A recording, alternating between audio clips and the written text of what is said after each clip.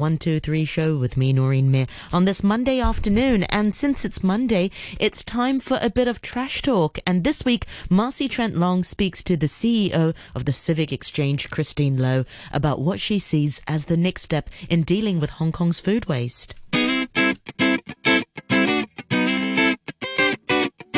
Hey, Trash Talkers. All around Asia, countries are starting to separate their household waste by these dry and wet categories.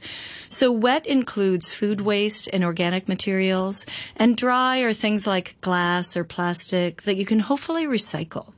Even Beijing, Shanghai, Shenzhen, they've kicked off this kind of waste separation with, frankly, a lot of success. But this should also be happening in Hong Kong, right? Well, our guest Christine Low is here to talk about what we can learn from our northern neighbors about handling waste separation and minimizing food waste. Christine needs no introduction. She's the Chief Development Strategist at HKUST, visiting professor at UCLA, founder of Civic Exchange, and previous Undersecretary for the Environment.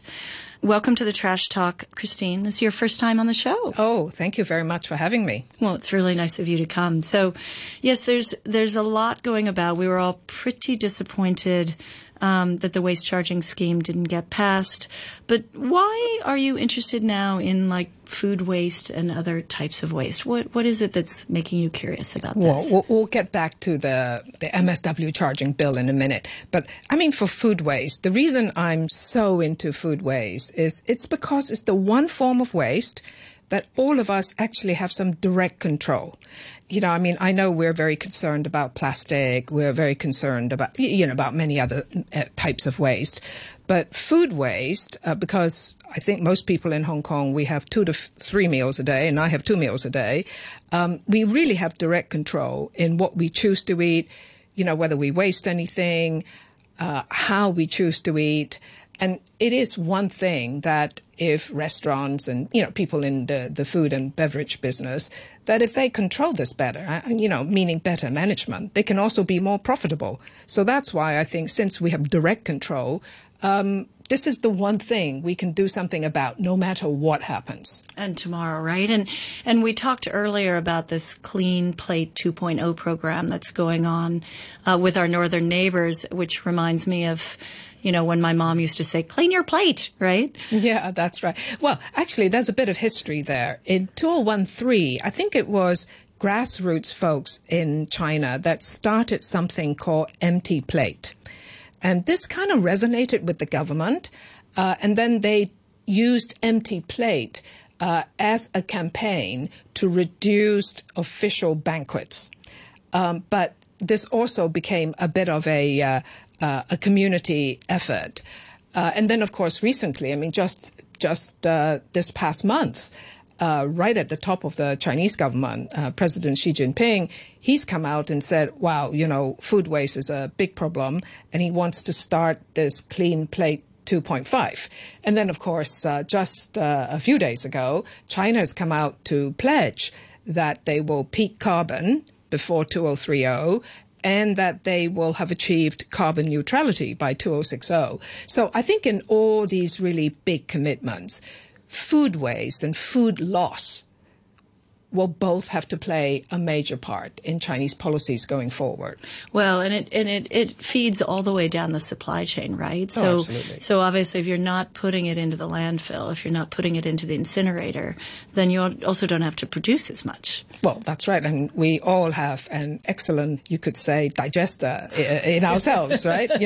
So... then we get fat. Well, the statistics are pretty worrying. I mean, in Hong Kong, we are throwing away about 3,600 tons of food waste a day. I mean, that's a huge amount. I think on the mainland, maybe the statistics are a little outdated and they're not very comprehensive, but basically 6% of the food is lost before it gets to the consumer. So this means, things like storage of food, transportation of food, that can all be greatly improved in China.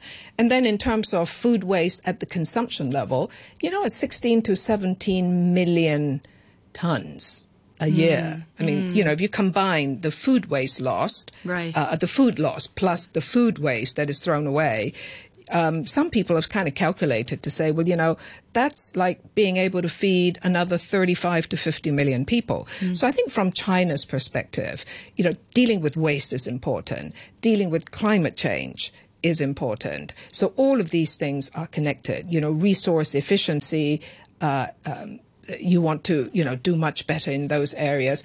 So again, this is something that requires government action, but the reason I'm so passionate about food waste is it is something that you and I can start dealing with at our next meal. Yeah, exactly. And you can bring your little Tupperware whenever you go around to your meal, for instance. That's what some of the zero wasters people have are doing about. that. Yeah. I've been doing that now for a few years.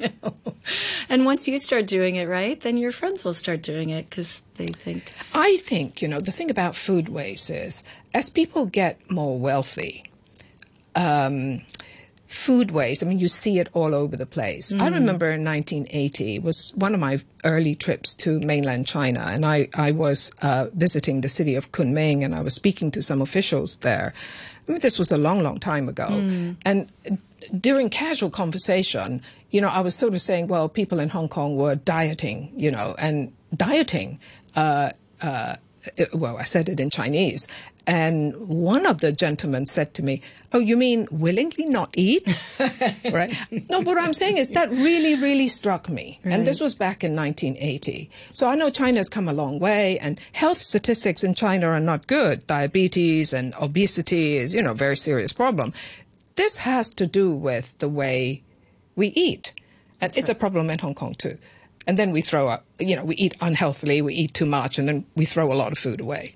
And we just had some other seafood people in earlier.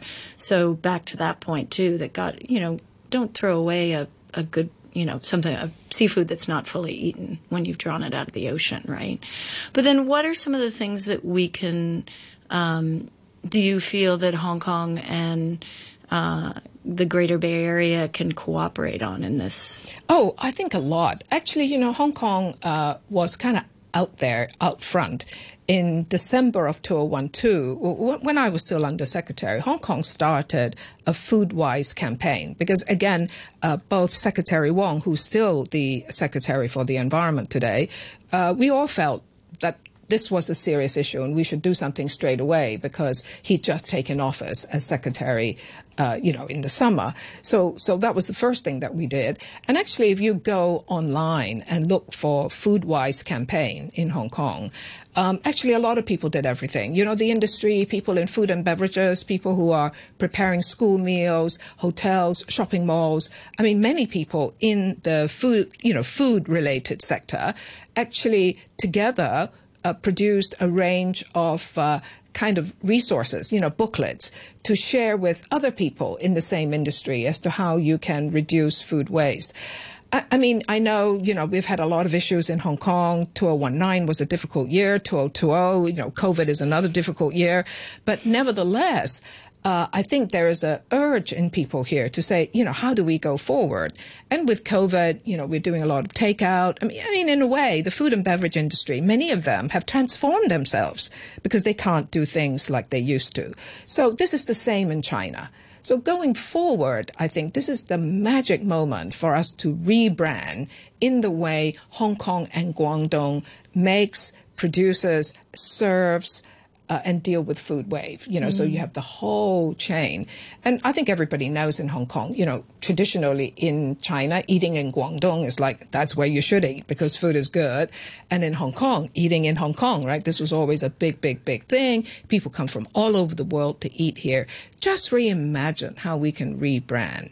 That we're going to eat, we're going to eat locally, from regionally grown and produced food. We have very high regional food safety standards.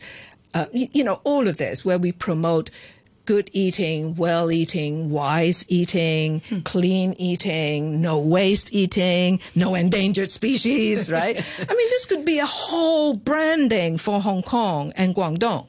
I see. So then Hong Kong is going to have to learn from Guangdong on certain things, like the endangered species side. I mean, we can learn frankly, from them and they can learn from us Yeah, because in some areas we've gone a bit further than a lot of people. I just want to say that because so many things have happened, but actually in Hong Kong, the Foodwise campaign was a great thing because we brought a lot of people together and a lot of homework has been done. So, don't forget, don't chuck it away. No, and there's a great network here, right, of NGOs, et cetera. Restaurateurs. And restaurateurs, yes. They're really established and well linked together. Like, it gets better and better all the time. Yes. And, but I don't know if that exists in China. I don't know if Shenzhen, it's all government managed. No, I think it's coming along. And because of COVID, for example, in some of the major cities like probably Shenzhen and Guangzhou, but definitely in Shanghai, the greater consciousness of serving your customers. Customers want meal portions. How about smaller portions, bigger and smaller portions? Things like, how about telling me what ingredients are in there? So you can imagine that today, with the ease of the internet, with AI and, all kinds of technology that we have today, that people can provide a lot more information to their customers. We're also used to ordering food on our mobile phones, but you can actually tell people a lot more. How about in the next 10 years, give people a decent period of time. Can we completely reimagine how we deal with food? I think that would be just pretty great. Exciting. Really rebrand Hong Kong and Guangdong for eating wisely. Oh, that's interesting. So when the tourists come back one day. Well, you only need a few restaurants to kind of showcase. By the way, we have one 6-star hotel in Hong Kong that has developed a whole policy called sustainable luxury. And this was already quite a few years ago. So they told me that in the restaurant, they just take out all the stuff that people shouldn't eat. So, for example, endangered species, shark's fin, and so you just, they run great restaurants. So it's not like you go in and you're kind of questioning the food, but you can take out certain things. So there's no more argument about the menu itself. So it really inspired me to think that you can do a lot if the owner and the investors, right, of the food and beverage businesses, that they think more kind of upstream and, it's going to save them money. And if they've got something funky out there and it's very fashionable, they're going to do a great business. So you think it's probably, you're looking to see the businesses in a way driving this? Oh, absolutely. Or do you, as opposed to maybe the governments or the NGOs? Well, I think everybody has to do it. You have to do it together. And as I said, there is something that you and I can do, right? When we go to lunch, right, we can immediately just not over-order, right? So that's number one. Yeah. The other thing is we can make actually more demands. Businesses do respond to their customers. Secondly is customers, people who are in the business, by thinking forward, what really are the trends? What might government do? There are certain functions that only government can deal with, like waste charging. Waste charging is our linchpin. If LegCo doesn't use this coming year to pass this legislation, we're just going to be that much further behind also the mainland, not just other parts of the world, not just, like in Europe, but we're going to be behind the mainland. So it's critical that the bill gets back on the table. And secondly is legislators work very hard with the government to get it passed. Yeah, because it's as if all the infrastructure is being built around it, and we just need that passed. Well, right? That's the PET quite right. recycling plant is coming online. You've got the next O Park coming online. It's all ready. But if you don't have waste charging, it's all going to fall by the wayside. Mm-hmm. And, it's all easy for some legislators who've been against waste charging for a long time. Their arguments is, well, we want a perfect system, government, you're not doing this as well as you could. We're past that. We need this legislation now. And of course, you can refine it. This is also what happens on the mainland. And I have to say that I think the establishment camp, this is where, if they don't get this right and get this done, they're not following kind of national trends. It's really important for them to get this. And they have people in the pro-establishment camp who have been against this for a long time. And that's silly because we're now looking to see some of the benefits of the new world, right? This should be one of them. This is the new trend. This is the new national trend. We've got to get on board and get this done now. So we need a very determined government. We need Secretary Wong, we need Mrs. Carrie Lam to go to LegCo and talk to the LegCo president to make sure that the bill is going to be back on the table. We need the committee that was looking at this bill to really work very hard and not aim to slow things down, but aim to get it done. Because, the truth is, even if the bill is passed, it won't actually be implemented for 12 to 18 months. So, again, this is just, you do have that period because you need to get things ready. And many people in the community, including people in the F&B business, are ready for this because they've had to practice for a number of years, right? Because they thought the bill was going to be passed now. So, just let's not have any more excuse. And I think it's really important for the media, for the NGO, people in the community to tell the government and tell LegCo, this is it, guys. We want it. Okay, and so how do Trash Talk listeners do that? Do they write a letter? Do they, do we talk to our district councillor? I think it'd be good to do everything that you can, right? Write to the district councillors, write to Mrs. Lam and say, look, this is really important for the community. And think of all the reasons, right, that you want to remind her why this is important, including the fact that we're going to be behind China again on a critical area of policy. And that's embarrassing. And that's embarrassing, yes. That's not what the people want. Yeah. I agree. All right. Well, Christine, thank you so much for coming in and getting us woken up again about our food waste, everybody. No over ordering. Don't forget to bring your Tupperware when you go out to dinner. And hopefully write a letter to your district councillor to push for that. Mrs. Lam, right to Mrs. Lam. Okay, straight to Mrs. Lam. Christine Lowe is a big thinker, okay, people? So all the way to Christine. Thank you so much, Christine. Thank you.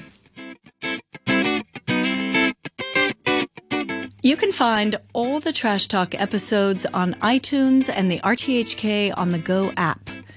Thanks to our Many thanks once again to Marcy Trent Long for this week's Trash Talk. And she was speaking to Christine Lowe, the CEO of Civic Exchange, about food waste here in Hong Kong. Also, congratulations to Marcy as well. Her podcast has been voted the top 10 best sustainability podcasts that you need to listen to right now, voted by the Green Queen, which is a wonderful health and sustainability platform right here in Hong Kong. So do check out all of Marcy's Trash Talk episodes.